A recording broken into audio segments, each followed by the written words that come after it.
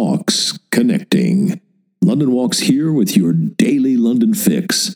Story time, history time. Another day, another London poet. Wonder if we're in danger of getting a tradition started here. A tradition within a tradition. The other thought that's crossed my mind in this connection is maybe, at last, I'm on a true north alignment. Everything before was magnetic north. But since my first love has always been English literature and poetry, well, yes, maybe this, if it is the beginnings of a London Walks podcast tradition, is true north. And what I like about this one is this is a poet you won't have heard of. This is going to be well and truly new to you. His name is Philip Burke Marston, and we're burying him today, on February 18th, 1887, burying him in unconsecrated ground without a religious service at Highgate Cemetery, as per his request. So who was Philip Burke Marston? A Londoner through and through? He was born in Camden Town in 1850, the son of a solicitor who packed in his legal career for the theater and poetry. The novelist Dinah Mulock Craik was a godparent. She wrote a poem, Philip My King, for her baby godson. The poem begins, hauntingly, with the lines, "Look at me with thy large brown eyes, Philip my king." Hauntingly, because when that baby boy became a 3-year-old toddler, his sight became impaired. We don't know why. It's been suggested that it may have been caused by an infection following an accidental blow, or the use of belladonna against scarlet fever, or even cataracts. Growing up, he had some sight. In his own words, he could see the tree boughs waving in the wind, the pageant of sunset in the west, and glimmer of a fire upon the hearth. But by the time he was 20, he was completely blind. Those large, beautiful, dark brown eyes that Dinah Craik had fallen in love with when he was a baby, and that everybody was transfixed by when he grew up. A point all of his biographers commented on. Those large, beautiful, dark brown eyes were sightless. And a consequence of his disability, he never learned to read. His poetry was always dictated. Poetry-wise, he was to the manner born. The great Victorian poets Algernon Charles Swinburne and Dante Gabriel Rossetti were regular visitors to his family home. Rossetti famously declared that some of Philip Marston's lyrics were worthy of Shakespeare. Praise doesn't come any higher than that. It ends badly, though. His mother died in 1870, his fiancée in 1871, a close friend in 1874. By 1880, he's out of money. His health declines. He becomes an alcoholic. Despite it all, he manages to establish a literary club that met monthly at his house at 191 Euston Road, where the Wellcome Collection stands today.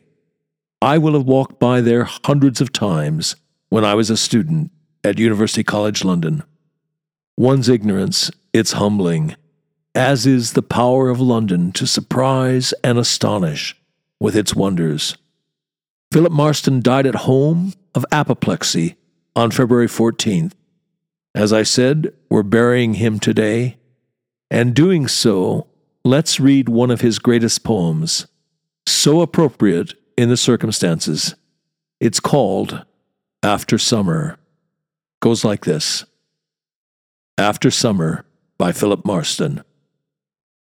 We'll not weep for summer over, no, not we. Strew above his head the clover, let him be. Other eyes may weep his dying, shed their tears there upon him, where he's lying with his peers. Unto some of them he proffered gifts most sweet. For our hearts a grave he offered. Was this meet? All our fond hopes, praying, perished in his wrath. and the lovely dreams we cherished strewed his path. Shall we in our tombs, I wonder, fall apart, sundered wide as seas can sunder, heart from heart, dream it all of all the sorrows that were ours, bitter nights, more bitter morrows, poison flowers summer gathered, as in madness, saying, see, these are yours in place of gladness, gifts from me. Nay, the rest that will be ours is supreme, and below the poppy flowers steals no dream. You've been listening to the London History Podcast for February 18th, emanating from www.walks.com, home of London Walks, London's signature walking tour company, London's local, time-honored, fiercely independent, family-owned, just the right size walking tour company. And as long as we're at it, London's multi-award-winning walking tour company, indeed, London's only award-winning walking tour company. And here's the secret. London Walks is essentially run as a guides cooperative. That's the key to everything. It's the reason we're able to attract and keep the best guides in London. You can get schlubbers to do this for £20 a walk, but you cannot get world-class guides, let alone accomplished professionals. It's not rocket science. You get what you pay for.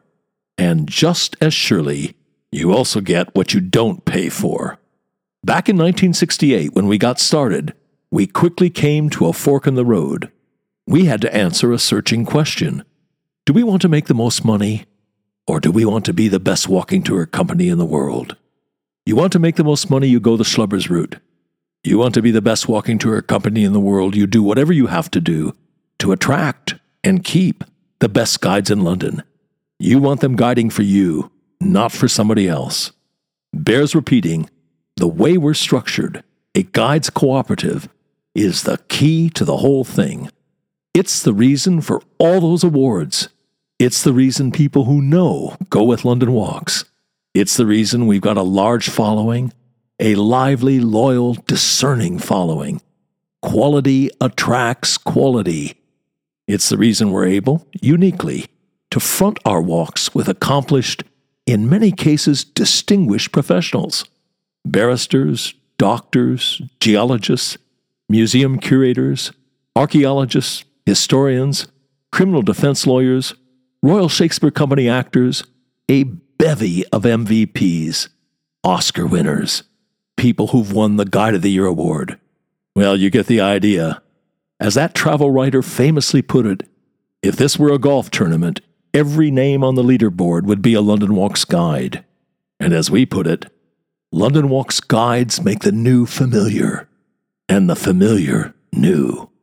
And on that agreeable note, come then, let us go forward together on some great London Walks.